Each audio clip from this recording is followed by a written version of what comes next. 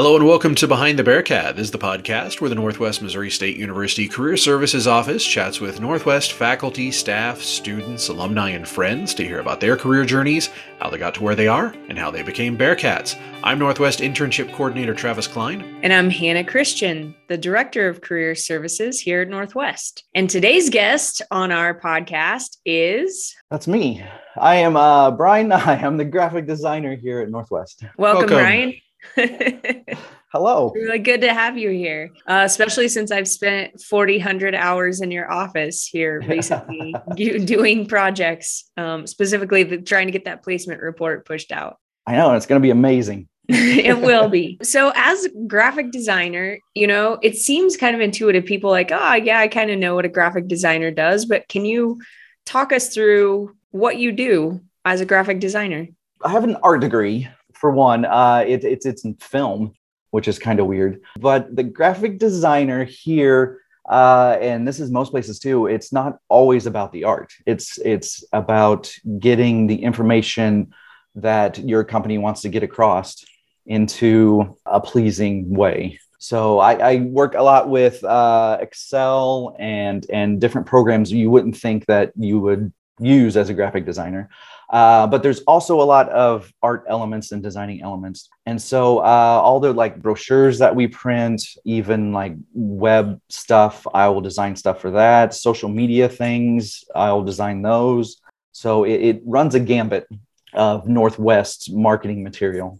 Typically, what kind of audiences are you trying to reach with those marketing materials? Is it for incoming potential students? Is it for alumni? Is it kind of everything? Kind of everything.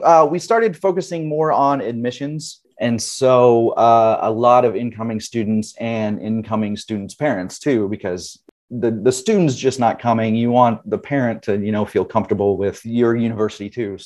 So you have a degree in film. Tell us about that. I have a BA in film and video with a concentration in traditional animation. That's the whole. It fits on my little degree plaque not very well. The printed certificate. I went to Columbia College, Chicago. Man, what year? Probably 2002. And it is known as the largest private art school in the US, or it was at the time. I don't know if it still is now. I went there for animation. And starting there, film students and animation students are all together for the first semester, first year. And so we're all learning film and how to talk in film. And if anybody knows that stuff, we use the Bolex, where you are cranking away to film things and no audio, and then slowly learning audio and all that fun stuff. And then the second year we split up into film or people and drawings. So film and animation. And then animation even split up further into 3D and 2D. And so my path was to go on the 2D side. I've always drawn and like to draw stuff. And so that just kind of led that way. So that's why you chose. How did you, I'm even going to go back further. So you always liked to draw stuff as a kid. What led you to Columbia College? I'm always interested in how people find their path. It was such a path. And anybody who lives in a small town has been told that you'll make no money with art. So don't get an art degree, go for finance or something, which I probably should have done. That would have been awesome. But it's just not what I want to do. And it wasn't my passion. So I graduated high school from Maryville here. I'm a spoof-hound. Went to Southwest Missouri State afterwards to go to college. And I really wasn't sure what I wanted to do. My degree was in business and art. And went there for 3 years and really wasn't finding my path, finding what I really wanted to do. So I moved back to Kansas City, where my family was living at the time. After I graduated, my family left Maryville and got jobs there and just kind of figuring out what I wanted to do. I was a manager at Planet Sub. If anybody's heard of Planet, oh yeah, we have Planet Sub here. I love Planet Sub. And then I worked at a steel company filing purchase orders. And it was boring, but it paid the bills at the time. I had a friend who was going to Chicago. She was going to go for theater.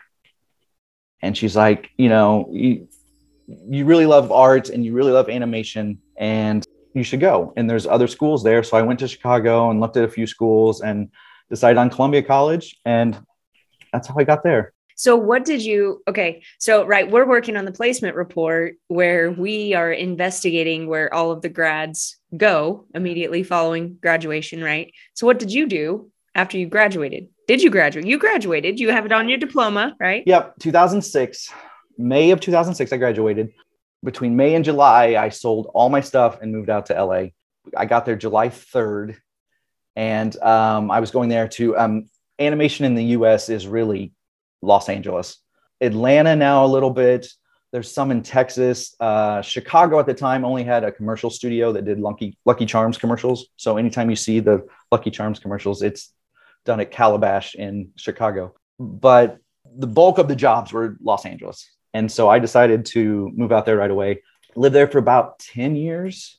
It was 2006 to 2015. And the show I was working on, there's a lot of stuff I'm skipping in LA about working in reality TV shows and doing all that fun stuff. But I finally got a job in animation. And the company I worked for does Bob's Burgers. They're named Bento Box. The show I was working on was Brickleberry. It went for 3 seasons and then canceled.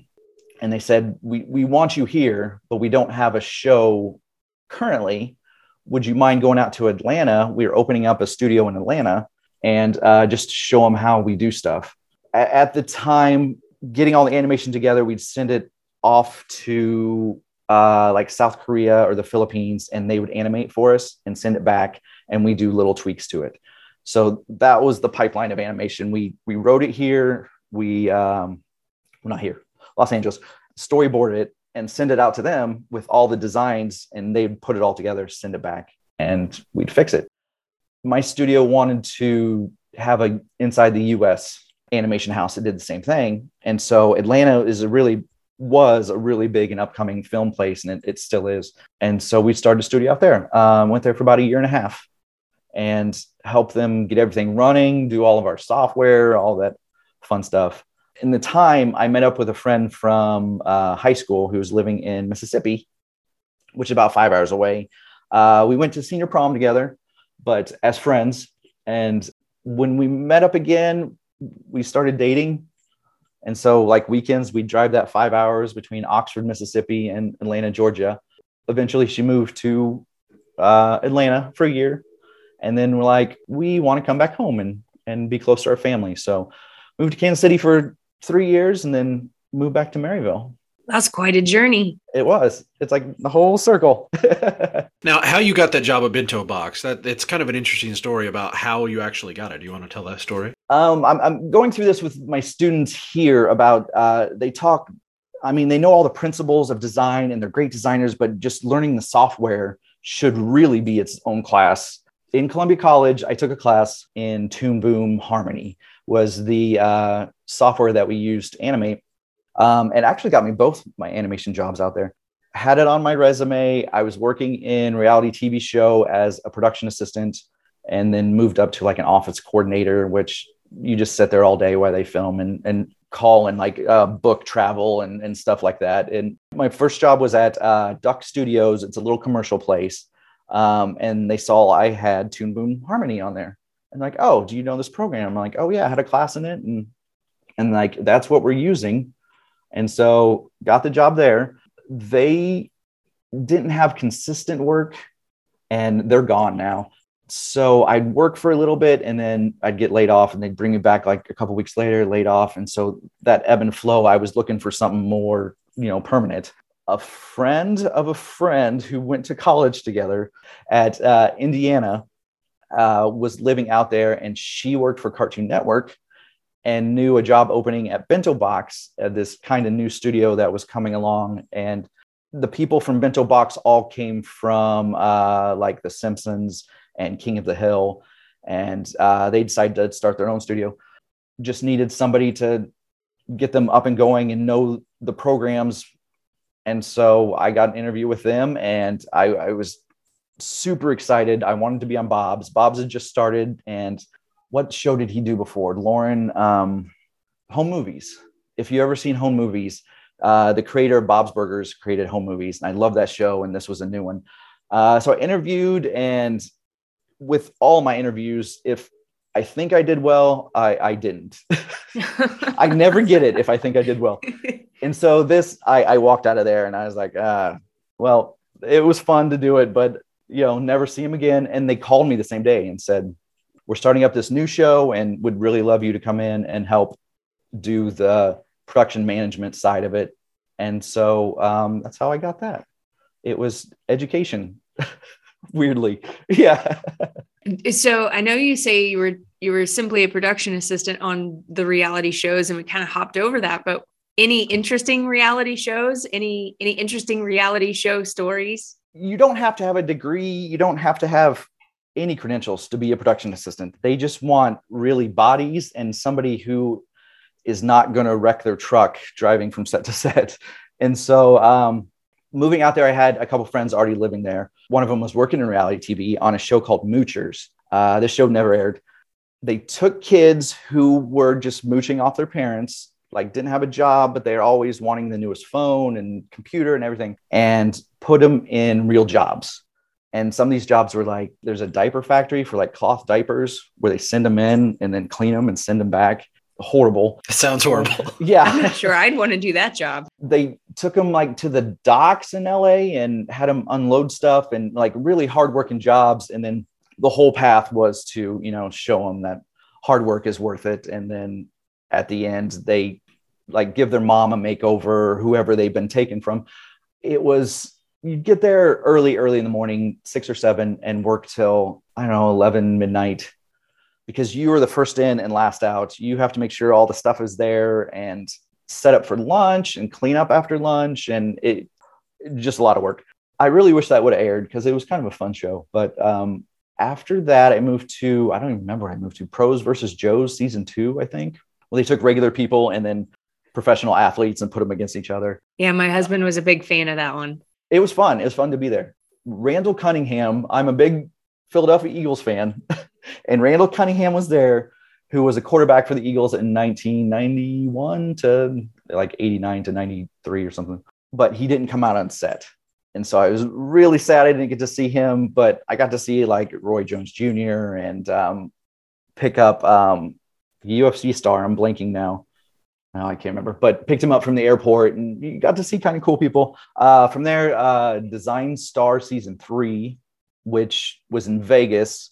So I was in a hotel in Las Vegas for 6 weeks, and I was the office coordinator. So I didn't get to go out on set or anything. So I just sat in that office for 6 weeks, and it was get up at 6 and go to bed at midnight and do that.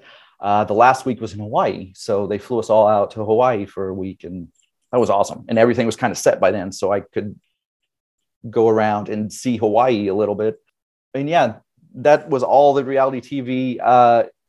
Interesting story. I mean, just the people you meet who move out there to be directors, to be writers, they all kind of start in the same production assistant. And so when they were filming and all we had to do was stand there and make sure nobody walks behind them in the shot, we talk about, our dreams. And I was animation and there are a few writers and everybody just talking about what they wanted to do. And it was really a cool spot to be in, even though it wasn't the coolest spot to be in, if that makes sense. Everything's kind of relative. Yeah. Oh yeah. Fast forward to moving back to Maryville. Can you talk about like in a career, those of us who've been in a career for a while or have hopped around or have changed jobs or have changed industries or different things, like what were some of the considerations, maybe being close to family? Like, talk me through the decision process that you made and how you found the graphic designer job. After I left Atlanta and moving back to Kansas City, I knew there wasn't really animation jobs here. I mean, I bet you can find them, but they're very, very specific. And so during working at Bento Box, I designed a lot of flyers, T-shirts. We didn't have a lot of money as a production. And so I wasn't supposed to, but I even animated stuff.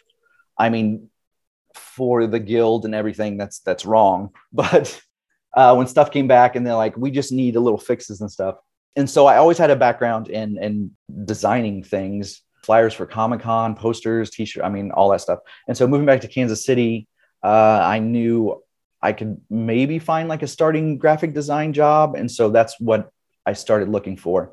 And at the time, it did feel like I was stepping back just a little bit. And it would be ideal in anybody's career just to keep moving forward always and have the same path. But sometimes you got to step back and get like a starting graphic design job and show what you're made of to move forward. I worked for a restaurant company there that has 11 restaurants or something. I designed all their marketing, all their posters, updated their website. Another skill that I've found in there is that I found has helped me along the way is just learning stuff on the fly. They're like, do you do websites? And I'm like, absolutely. And so I would sit and learn code at night. And I mean, I couldn't build you a whole website right now, but if you let me into the website, I can probably figure out how to fix what you want fixed or upload a new picture or something. So stuff like that. COVID really shut those guys down. They fired like everybody. I mean, well, laid off because nobody was coming in to eat. And so from there, was trying to figure out what my next step would be. And so I started my own little freelance graphic design business. And my wife's mom lives here and my sister lives here.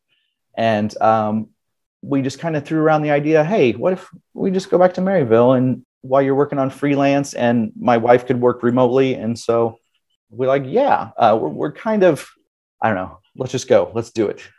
And so we'll talk and a little seed will start in our minds. And then 2 months later, now we're living in Mississippi or Atlanta or whatever.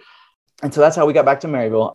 I always wanted to work at Northwest. I didn't go to Northwest, but it was the school during high school that everybody was going to. And I mean, it was just a cool place. I knew all about the buildings and everything, people that worked here. And so when a job came up for graphic designer, I applied right away. Very nervous, of course. I was like, I don't even know if I can get this. And just fate had it that I got here. So I was super jazzed. And now you get to use all that awesome experience to help your students. And, you know, you have a unique perspective of professional experience that I'm sure no other candidate had anywhere close to. So, you know, it's all worked out. That's the one thing throughout the course of the podcast in the last 3 seasons, we found that nobody's career path is what they expect it to be, but it all plays into the next thing. So absolutely. Agree wholeheartedly with that. Let's go back to, you talked about sometimes having to take a step back.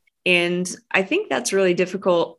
So it's difficult when you're young, I think sometimes to think that you might have to take a step back at some point in your career. I had to do that a few times myself. So what was going through your mind when you're thinking like, I have to take this step back? Like, what did you do to kind of mentally be like, all right, I'm here, but I know like I can just keep moving forward? I don't know, mentally, I don't know. It's just what I had to do. And a lot of people I think would get hung up on, you know, this was my title here and I need to have this or better. And it's not always that way. Kind of my weird analogy is if you're trying to turn left onto a busy street, instead go around the block and turn right or whatever. That going around the block takes you an extra 30 seconds, but it seems out of your way. But then you'll be in a better spot later. So it was kind of that. I just knew that graphic design is a huge industry. There are jobs all over the US, all over the world. And so I was like, this would be something that I'm passionate about, that to get into and then have the flexibility to work at many different places and many different industries and see a lot of cool stuff. So I went around the block. That's awesome. Yeah. I love that, actually. And you've also been involved in some community stuff too. So like your freelance graphic design, you've done some stuff that people who are familiar with Maryville would recognize. Do you want to talk about that a little bit? It's weird moving back to your hometown after, I don't know, 11, 12 years, and then realizing how many people you know. And you're like, hi, I'm Brian. And then like, oh yeah, we had English together. And I was like, oh yeah. There was a brewery opening here, which everybody might know, might not know, Black Pony Brewery. They were looking to brand and just do something kind of fun. I get pulled into fun things a lot because of animation. I don't know if I'm actually fun though, but they're like, okay, you kind of have cartoony experience and we'd like you to design a couple logos for us. And so we went through the whole logo designing process and came up on one. And that's the logo that's up on the building, which was really cool and fun to do. They have really awesome merchandise on their website too that all features that logo. Yeah, I know that logo's everywhere. And I was like, wow. I mean, I've done stuff for St. Francis Foundation, stuff that's not as in your face, just like designing letters and designing invitations for them.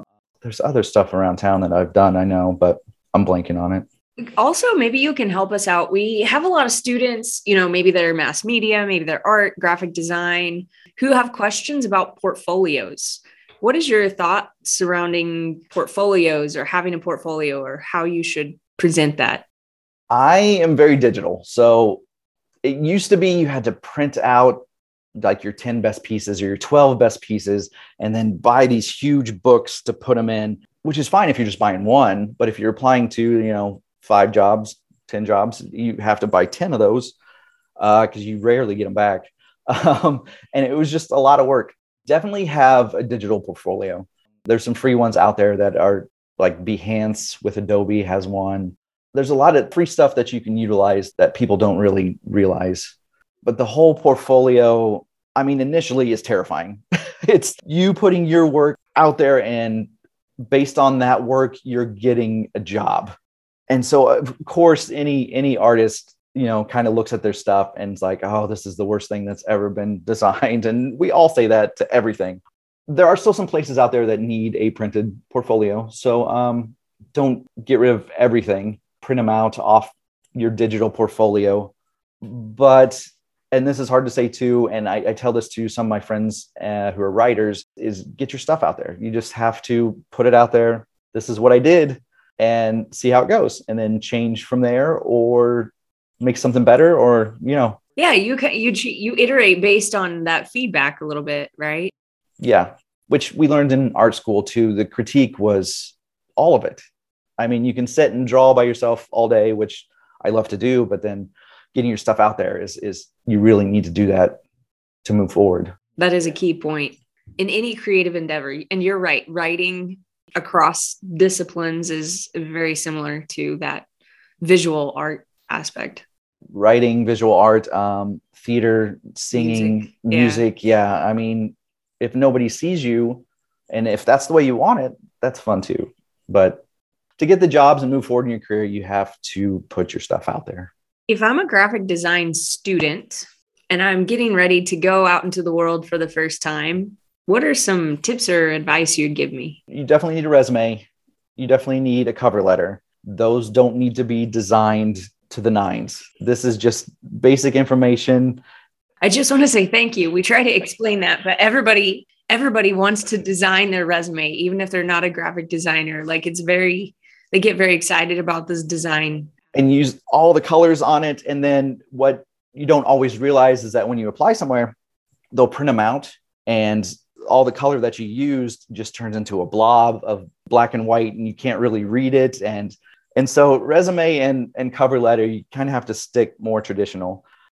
Just get out and apply for stuff. You can find stuff, I mean, everywhere. Indeed, I've looked a lot. LinkedIn is great. And even you can link your portfolio on LinkedIn, but you can put your resume and everything in there. And sometimes you can just apply with, you know, a click, which is way easier than having to go out and print everything and mail it to them or drop it by. Always be grateful. You're not going to get every job. I mean, if you do, congrats. And and I love you, but you know, just be grateful for the interview and thank them, and then send a email thanking them again. And it will fall where it falls, and go out and apply for another one. That's the Todd Weddle School of Job Applications. Yeah. Right? You may not be the first choice, but when the first choice quits, you might be right there waiting in the wings. That's true. Dependable is way better than the best.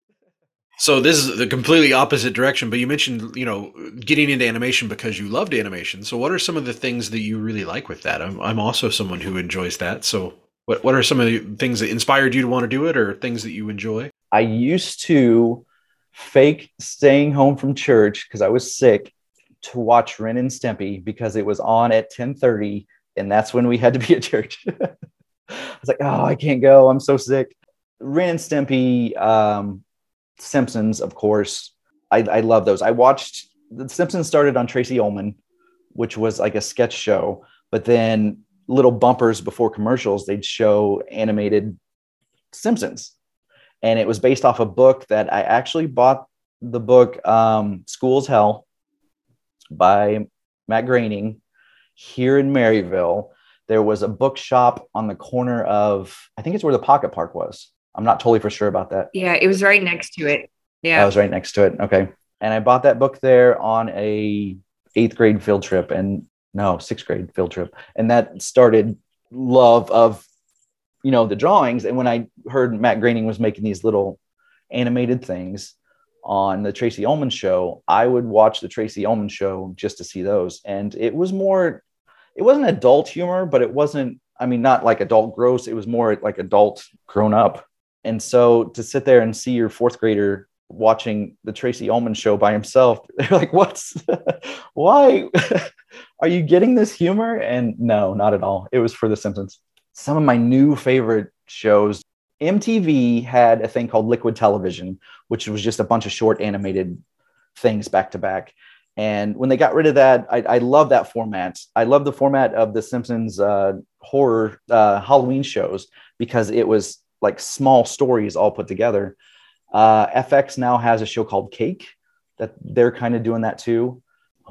Final Space, Rick and Morty. There's a lot coming out, and I've been reading that they're calling it adult animation, which I was at a dinner party in the South and they said, "What do you do?" And I said, "Adult animation."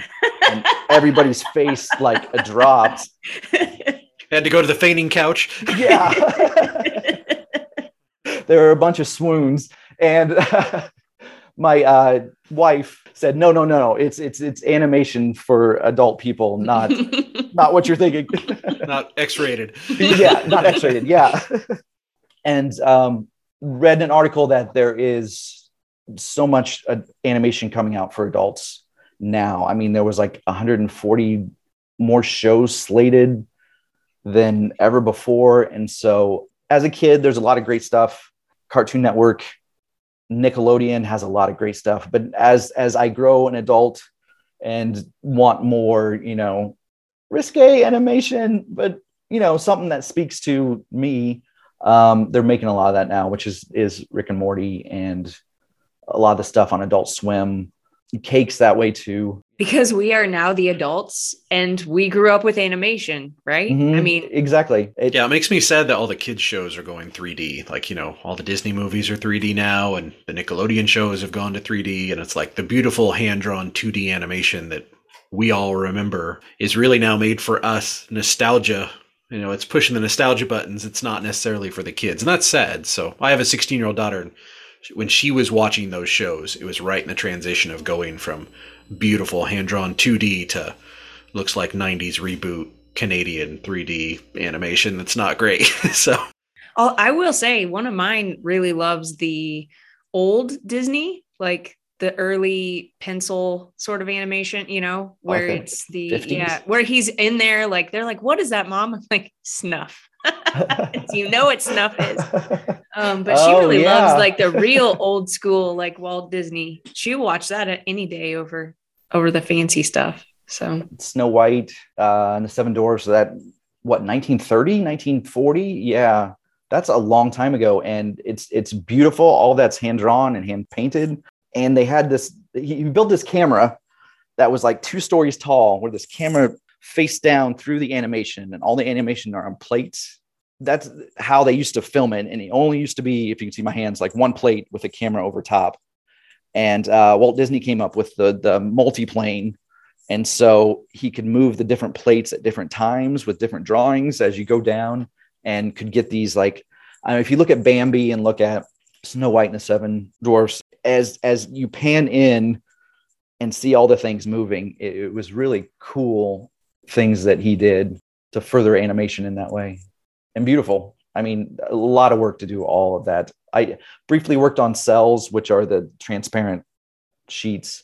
So you draw on paper first, You lay the cell over top, and on the front, you ink the outline, and then you turn it over and then paint it backwards. So the ink lines would be on top as you're shooting, and then the paint's underneath, covering up, so you don't have to get exactly on the lines with the paint because your nice line work covers it. And they did that frame by frame. And best case, Disney did a lot of one frame drawings. Usually you can cheat it by holding a shot for 2 frames, and the animation still goes smooth. But if you ever do like a camera move or anything, having one frame drawings makes it just really smooth. And Disney had the people to do that, and it was beautiful. Real intersection of like art and work, right? Art I mean, and that is kind of a technology. beautiful, like a beautiful kind of intersection there. Mm-hmm. Well, and it took armies of people to make those movies too. You know, you see pictures behind the scenes of like Snow White and stuff like that, and there's like 60 people sitting at drawing tables doing the animation. It's amazing. Now they make shows, like Bob's Burgers with probably 5 or 6, way fewer people. Maybe not 5. That'd be or 6, nice. No, way not fewer 5 or people. 6, Yeah. All that, they had sheets too that were Excel sheets pretty much printed out, called exposure sheets, that would go down in levels. And so whatever drawing's on top, next drawing, back to the background, frame by frame. And so you get the X sheets and follow the camera and make the camera do what it all says. That is what we learned starting in school, but then that all translated to the program. The program had different sections in it called X sheets and, multiplaning and everything. And all the words were used from that old, having a real huge film camera over like drawn cells. And that's also very interesting. Yeah. To be able then to take it though, thinking through like how you understand it from that very first technology, and then how you're using it as a program, right? Sometimes as a student, if you don't understand the back end of the process or how it was developed, it's not as easy. You can kind of understand that initial process, and then that carries you through the understanding the software at a completely different level. Absolutely. Yeah. And then weird X sheet. What does that mean? It's exposure sheet, but you're not exposing anything in digital. You drew it on there and it's there.